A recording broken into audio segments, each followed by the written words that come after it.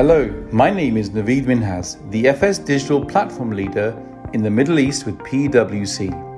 2020 has been an unprecedented year so far, with 5G suddenly becoming controversial, with social media battles playing out on what's right to post, but more significantly, COVID-19 that's disrupted all our lives. Where planes stopped flying, GDPs got dented, and working from home became a norm. Inevitably, consumer habits have changed. Yet in all this turmoil, many in the financial industry see COVID-19 as an agent of change to introduce digital transformation. With this backdrop, we at PwC were keen to understand the thoughts of our leaders in the financial industry. So, in this series of podcasts, we'll be asking our guests, what's your why for FS in digital? So please join and share your comments for us to engage in the months ahead. Hi, welcome. My name is Naveed Minhas, and I'm your host for this episode of What's Your Why for FS in Digital. As this summer begins to come to a conclusion, it's been one of many extremes with very few precedents. With most global economies dealing with a second surge, even the UK now is down almost 20% in terms of economic activity, where this week the UK Chancellor of Exchequer, Rishi Sunak, referred to events as unprecedented. And for today's episode, given the focus in the industry today for reinventing itself, we wanted to focus on how banking could reinvent itself for customers. It therefore gives me great pleasure to welcome Andrew Tarver, the CEO of Jigsaw XYZ, a successful London fintech that is focused on developing platforms that drive the personalization of financial products for the industry. Andrew, welcome. Hi, Naveed. How you doing? Good. Andrew, we've known each other since 2017. We've burnt the midnight oil a few times. There have been many nights for ideation and execution. Your good judgment has allowed us to drive the technology agendas of various customers like ENBD and FAB. Yeah, in the region, yes, but probably the reason why we've been burning midnight oil is also other global regions, US, out into Asia, etc. So yeah, a good global view. I'm glad you mentioned that because that sort of leads into the first question. Looking at the global banking results this summer, we've had groups like JP Morgan, Citigroup, and Wells Fargo put aside almost $25 billion for potential losses this year. And yet on the other side, only this last week, we've had the UK Competition and Markets Authority published the survey results of 19,000 customers who all said that in terms of the quality of online banking experiences, banks like Starling, Onzo, and even First Direct came up tops. So with that in mind, the first question is, where do you think banking could start with reinventing itself for customers? I think good question. There are 2 points you've made and 2 very different examples in that point. But my view is that they're actually both connected by the customer. So, your question is spot on. Let me provide some examples. The first point, banks globally, not just the US, are setting aside billions of dollars. And those billions of dollars are to cover impairments, defaults on credit products. And those credit products are both personal and SME. Why? Because the banks don't know their customers. Very simple. Which, if you think about it, is quite crazy because there is regulation globally that states financial institutions must know your customer. But let me give an example of why I make such a statement. And let's step through a lending product. So at the moment, as a customer in most banks around the world, I realize I need some money. So I need access to credit. When I identify this, I have to apply to every individual bank through their process. And every bank will collect my information either manually or digitally from me. The bank will then use that data to run a set of checks. Some will augment it with other data, such as external credit ratings, but each bank will come up with their own quote. And that quote will get back to me again manually or digitally. I will then accept one of those quotes. And then the bank will onboard me as a customer if I'm new, and they'll transfer the funds. And that's it. That's my relationship done with that bank until I repay, either scheduled early or I default. Yeah. And this is the unknown that the banks are having to build the provisions against, the default option. They have no intelligence after issuing that loan, that credit product, on whether I'm going to repay or default. And what COVID's brought us is that both from an SME and from a personal banking perspective, there is a greater risk that I actually will become a default because I've become unemployed, or my SME business has become under stress, or I can't get the temporary work that I used to get. If banks knew their customer and had an ongoing relationship with them, they wouldn't have to build such big provisions for the unknown. So going to your second part of the question, how did the challengers approach this? The challengers approach this in a different way, in the sense of they're trying to build a knowledge and understanding of their customer at the core. And then what they do is potentially sell products to them. But they don't start with the mentality of, I'm going to sell you a product. And that becomes a different architecture of customer intimacy. I am trying to learn through a technology stack about the customer need, and then I may be able to help them with that need, either via a marketplace of products for other providers like Starling and Monzo both do, or through products that in the future I may build for myself. So let me just take that similar flow that I just did with the traditional banks in a new world paradigm, for example.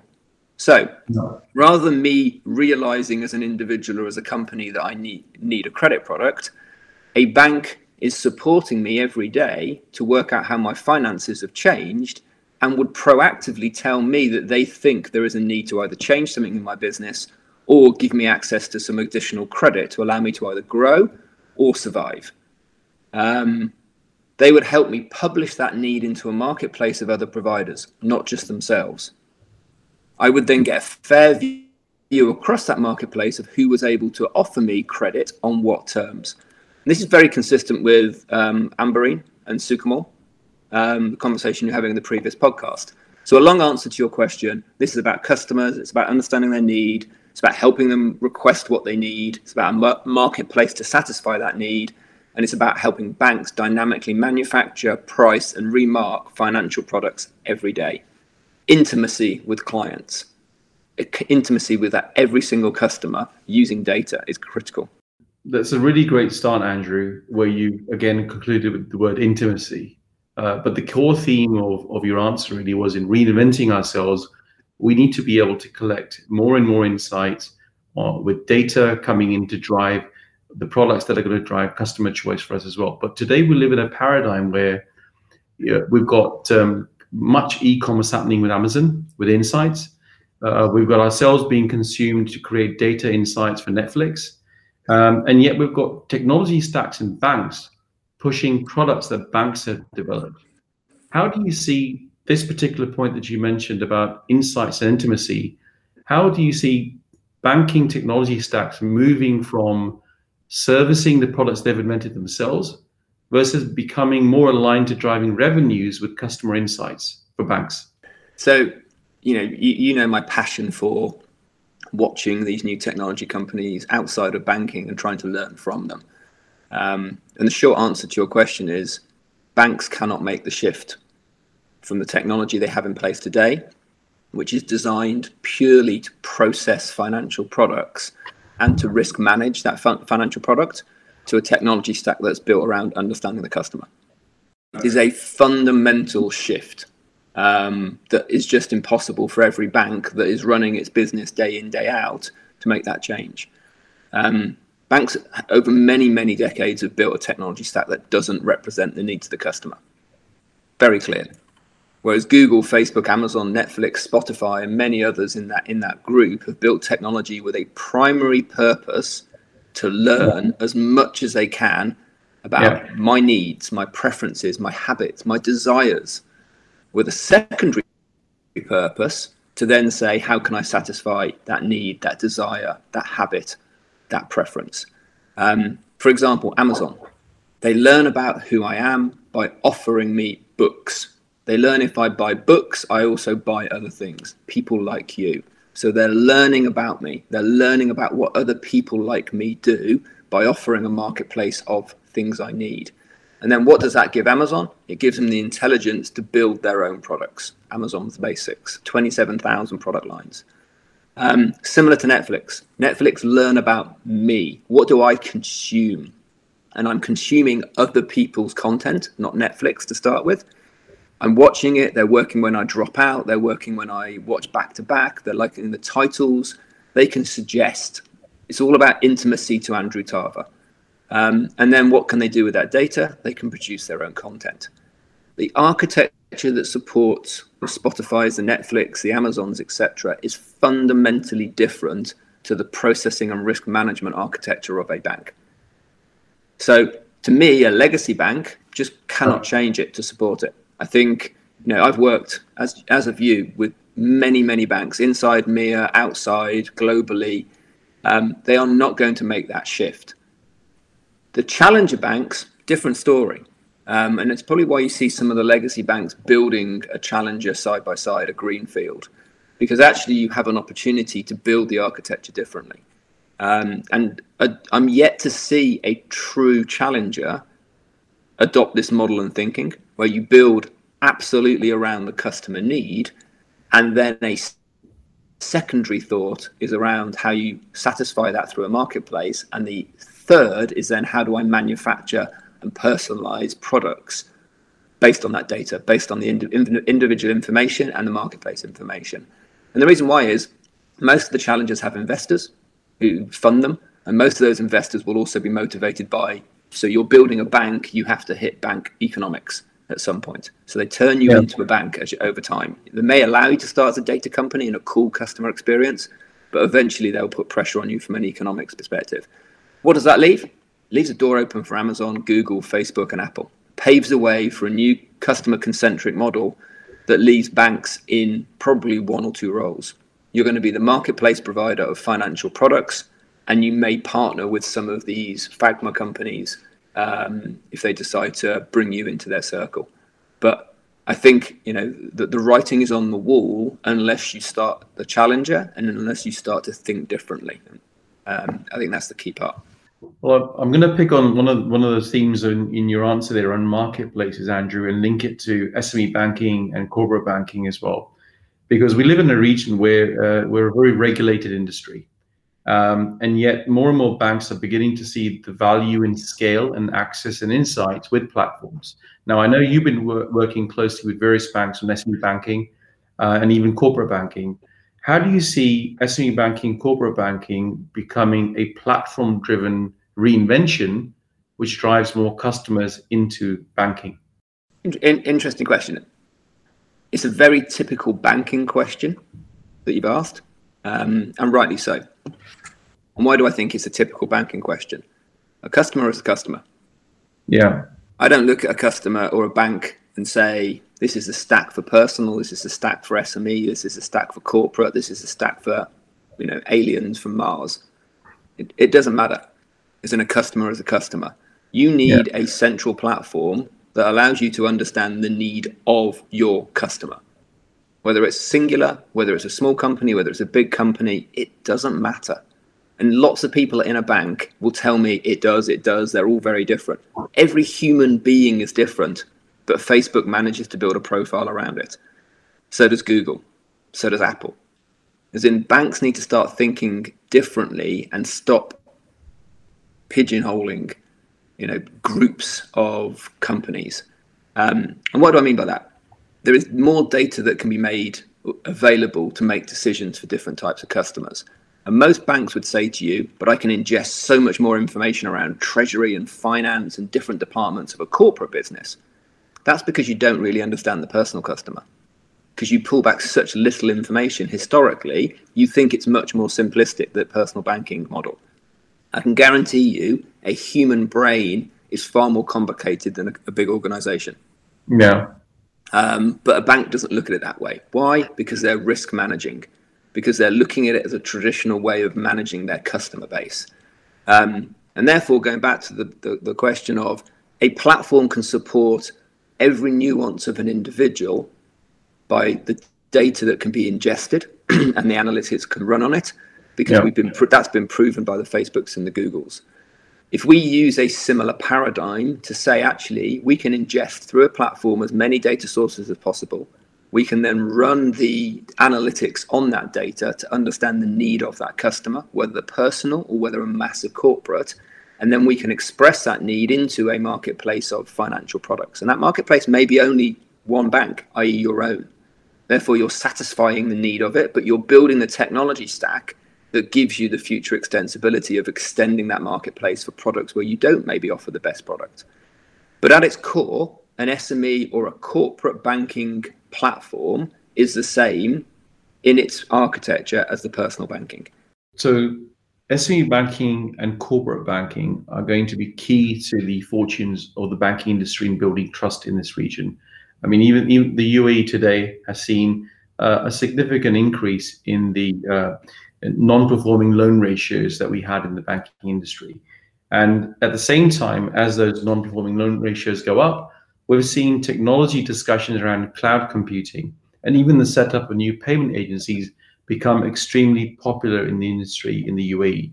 So with that background, there's another topic that seems to be making it onto the agenda of most banks in the region, which is around open banking.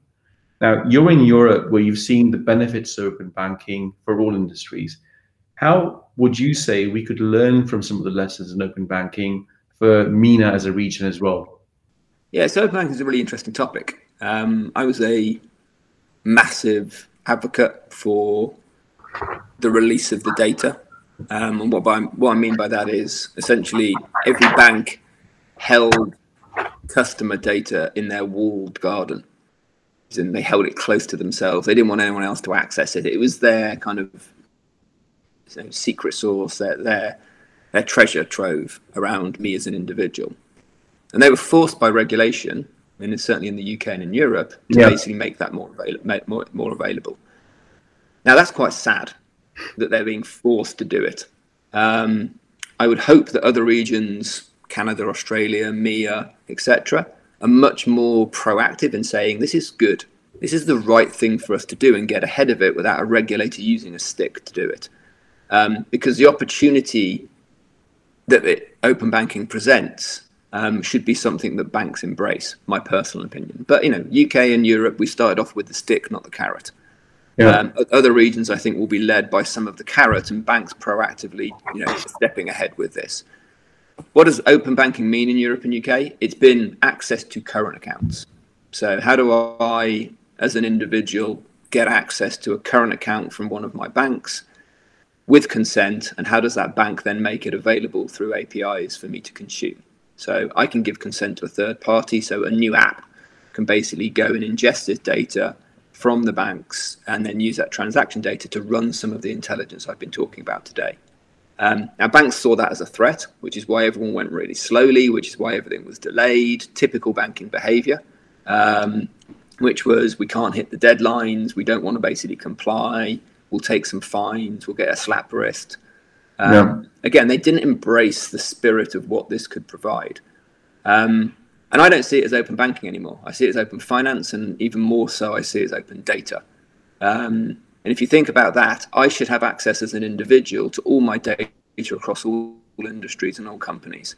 I should be empowered. And if I'm empowered, and then that is something that I can access, then all the data analytics that could run on that provides a really rich view of me as an individual. And going back to my kind of technology pattern, if you understand my need, you can start to help me with my life or my business.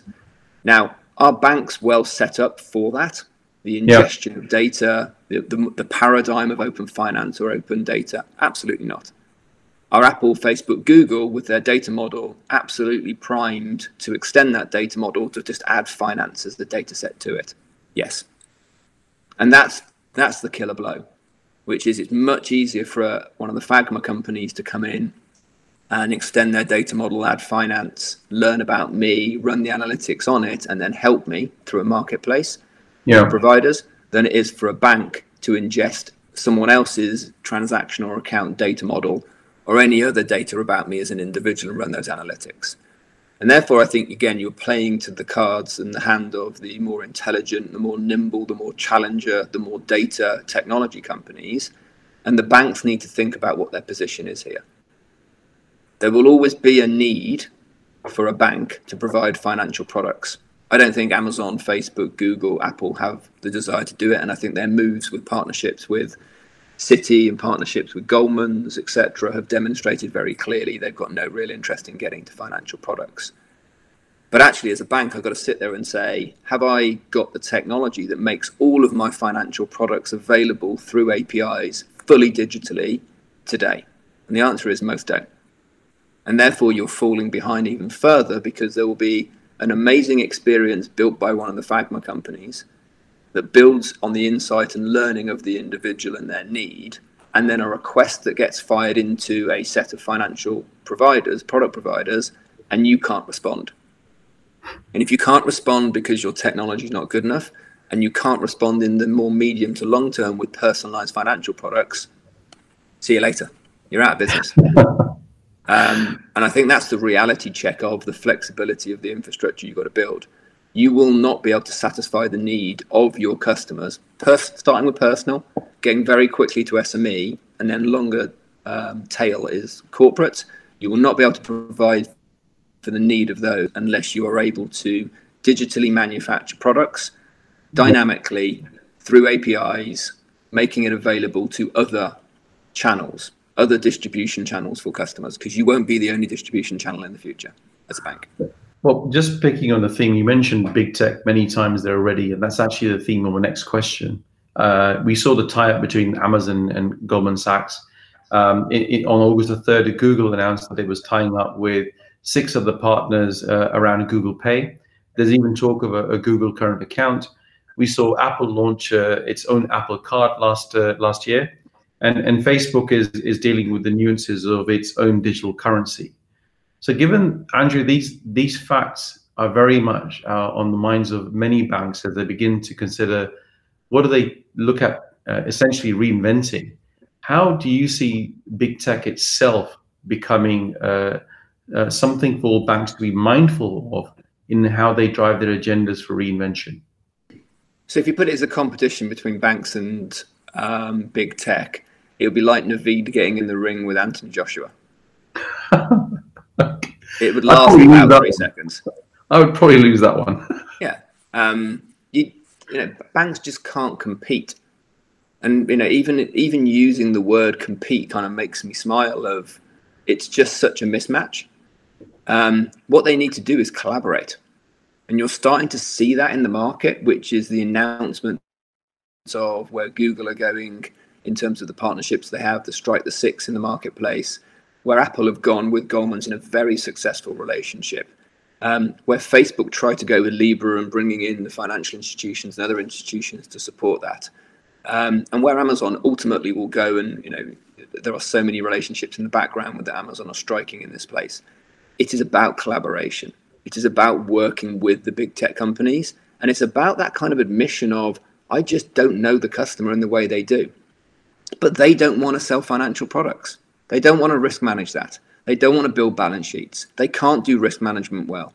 They don't have an infrastructure to do the processing. Our tech isn't great, but we do it. That's what our job is. And so it's kind of like build that relationship and work out what your role is. And I spent my career telling people who work with me and clients, stop trying to be someone you're not. As in, if you're an electrician, do the electrics. Don't try and, do the plumbing and build the wall as well. Because the likelihood is, something will go wrong at some point. For the banks, it's like, work on your product. You make all your money by selling products, by processing, by risk managing. Put all of your effort into it. Don't spend billions of dollars or hundreds of millions of dollars on trying to build out the customer experience and the customer layer. If actually you could strike a partnership that actually was very, very reciprocally good for you. Look at Goldman's and look at Apple. Goldman's are not trying to build the world's greatest interface. They've got Apple to do that. Apple have got the reach of billions of individuals. Goldman's have got the risk management infrastructure and the product infrastructure that makes Apple great. And, vice versa, Apple have got the customer experience that make them great by working with Goldman's. That's the relationship you want to start to see in the market. Now, what that creates is, depending on which number you use, there's probably about 10,000 banks or credit unions in the world. Yeah. There aren't enough tech companies to basically go one by one pairing off. So who's going to be the winner and the loser in this? And this is where I keep coming back to marketplace. I, as a Apple or a Facebook or a Google, will have a marketplace of financial product providers. I may strike a relationship with one to start with and learn, as have Apple, as have Google, etc. But they will very quickly expand it into being hundreds and thousands. Why? Why not? Yeah. This is the point. Apple don't just offer one app to do something on the App Store. They offer millions. They offer variety. They offer choice, because they recognize that every customer's need is different, and therefore there may be a supplier out there who can supply against that need. This is the big change. There will be a set of experiences which lead to a marketplace of financial products. As a bank, you have to be really good at making your products available, open banking, open finance, through APIs, through a platform, and you have to be able to dynamically manufacture your products and price them, and in the future remark them to keep that intimacy, to make sure that you're managing appropriately. This is the premise. This is the underlying foundations of what I built as a company. It is my true belief, and it's where the market seems to be going, which COVID has only accelerated. Well, thank you, Andrew. I mean, it's given me a lot to think about there, particularly the point about, don't change who you are. And I think it lends to a theme that Yuri in the first episode was talking about, of what's not going to change in banking. You mentioned it as well, or what's not going to change in banking. And I think I'll actually wrap up with that to drive a discussion where you've been pretty good at being able to get us to challenge your own assumption most days to become very customer centric. And as we look at what's not changing in banking, as we look at the emergence of more and more new technologies such as blockchain and crypto and AI in many facets, and the concerns around, even some regulators may even question how marketplaces may work as well for us in this region. The question I have for you, Andrew, at the end is really, what attributes would you say would be relevant for leadership to have in this region, leadership in banking? What attributes and skills would leadership in banking have to be able to drive that reinvention of banking, given the discussion that we've had today?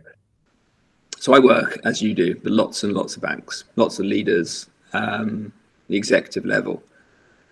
And if I were to be in that position, which I never will, I would do what Reed Hastings did at Netflix. Okay. Most people think Netflix was, what it is today from day one. It wasn't. It was a DVD delivery company. And what he did is basically create a management team to the side that basically was in charge of setting up and running the streaming company, the digital version. Why did he do that? Because he knew that the management team that he had in place to run the DVD delivery company was not fit for purpose to build a digital capability. They would be constrained by their thinking. They would be constrained by their learned behavior. And they'd be constrained by the revenue stream that they had today, which was 100% compared to the 0% of the digital streaming. Most banks and most companies, when they try and follow what Reed Hastings did, kind of make it a subunit that sits under innovation, that sits under something that basically has no power. You have to give it that freedom to kind of run it as a separate company with a different way of thinking. So that's my first thing, which is, it is impossible for a bank to ask their executives to change the way they do things when the way they do things today is the way the bank makes money. You will always fall back into that learned behavior. Fact. And I've seen it time and time again. These programs of great new ideas last for about 1 or 2 years, or one CIO or the next CIO or the next CEO or the next product owner, or there's always a change in personnel, which means actually something is at risk. So that's the first thing. Set it aside, give it as funding, and then let it go. The second part is, what's the makeup of the individuals who go into it? And I see this as, having worked in big corporates and then having started up a number of companies, what you need to do is get the mix of the individuals right first. Mm-hmm. Today I've talked about customer. You have to have someone who is passionate about helping customers, about thinking about customers, about learning about them, about building a profile, about representing them, about building that trust. This isn't about data abuse. This is about data consent. How do you ingest, and then how do you build a consent model that allows you to build a trusted relationship with customers that allows them to say, help me. Yeah. Now you know about me, help me. And help me can be in many forms. Go back to the Amazon model. Firstly, help me get books. Now look at them. They can help you do pretty much everything. So first and foremost is someone who's passionate about that. Not, oh, it's good to say that customers are really important. I'll keep saying that in the interview. Someone who's got it, if you snap them in half, it would say customer. The second is someone who really understands where this technology can go, but has the context of what's possible in financial services. Well, I think you gave a very broad answer to the question on leadership that's going to drive the reinvention for banking. Andrew, there's so many reflections based on your discussion today on intimacy, on how technology stacks could be driving more insights into how new products are developed, and more importantly, how we can go back to the simplicity of understanding the individual and how we reinvent banking. Can I just wrap up therefore by saying thank you, Andrew, very much for your time today. It's been a privilege to get to talk to you today, and I look forward to continuing the dialogue as we look at reinventing banking in the industry. Thank you, Andrew, for your time.